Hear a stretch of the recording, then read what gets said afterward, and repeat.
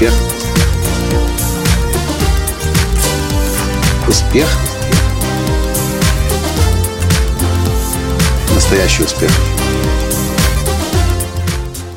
Ну, здравствуйте, дорогие друзья! С вами снова Николай Латанский, создатель движения «Настоящий успех». И сегодня 20 декабря 2013 года, а в этом подкасте я хочу рассказать вам о гении, который уперто не верит в свой успех.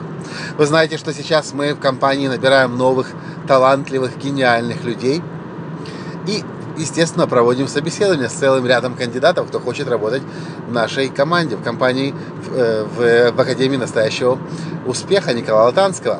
И сегодня пришел один дизайнер. Ну, как он себя называет. Собственно, это то, что он делает уже последние много-много лет. Делает достаточно хорошо. Нельзя сказать, что делает он это мастерски. Он просто дизайнер. Он рисует, делает веб-странички, хорошие достаточно, более-менее хорошие странички, всевозможные флаера, буклеты. Но когда я смотрел его работы, что-то мне не откликалось как-то. Просто потому что было похоже на все то, что я раньше видел. И вот мы сидим на собеседовании, я за столом, он напротив меня, я листаю на компьютере все его работы. И вдруг мое внимание привлекает нечто необычное. И это не рисунок, и это не веб-сайт, а это голова. Голова, которую он слепил из пластилина. Большая, достаточно большая, крупная голова, похожа в натуральный размер, стоящая на столе.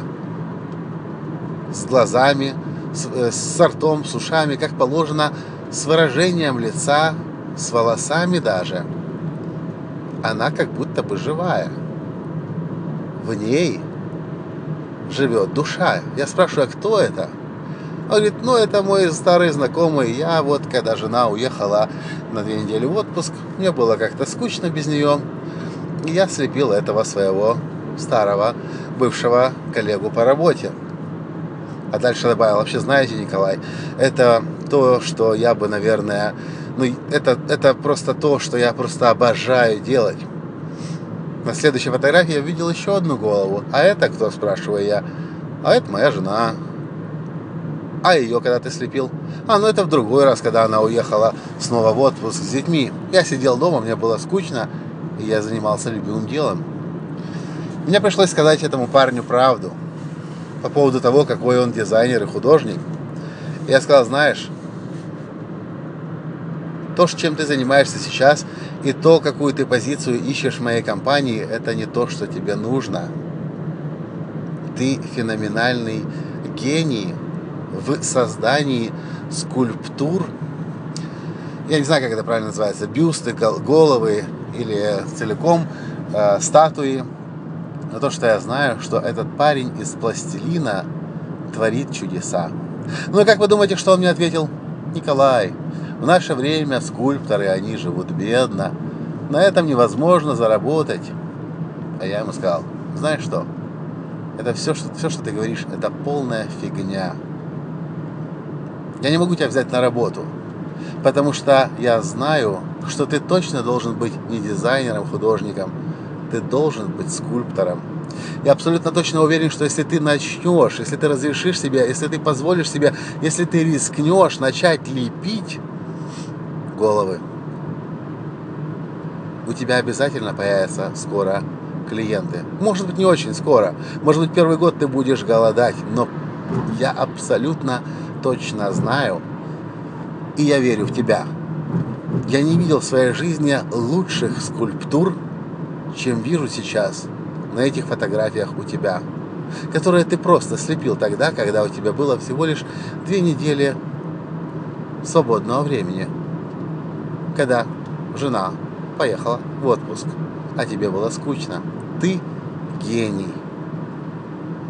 Я еще долго слушал в ответ всевозможные отговорки, почему это невозможно продать, почему другие скульпторы не становятся успешными, живут бедно. Но вы знаете, настоящий успех – это как раз о том, чтобы найти себя. чтобы начать делать, заниматься тем, для чего созданы вы. И знаете, как это понять? Это понять на самом деле очень легко.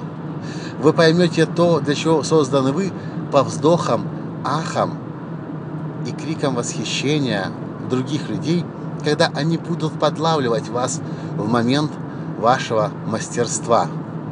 И задайте себе вопрос: то, чем вы занимаетесь сейчас, это то, от чего люди вокруг ахают, охают, говорят вам хорошие, добрые, позитивные слова, рекомендуют вас как мастера, как профессионала? Или, может быть, есть другие вещи в вашей жизни, которым вы мало уделяете времени? Ну, иногда бывает, да.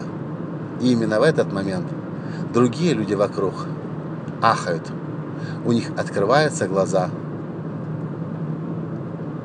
Они замолкают, потому что то, что вы делаете, иначе не называется как чудеса. Вот это, собственно, все, что я хотел вам рассказать в этом коротком подкасте. С вами был ваш Николай Латанский, и до встречи в следующем подкасте. Пока! Успех. Успех. Успех. Быть счастливым, здоровым и богатым. Настоящий успех.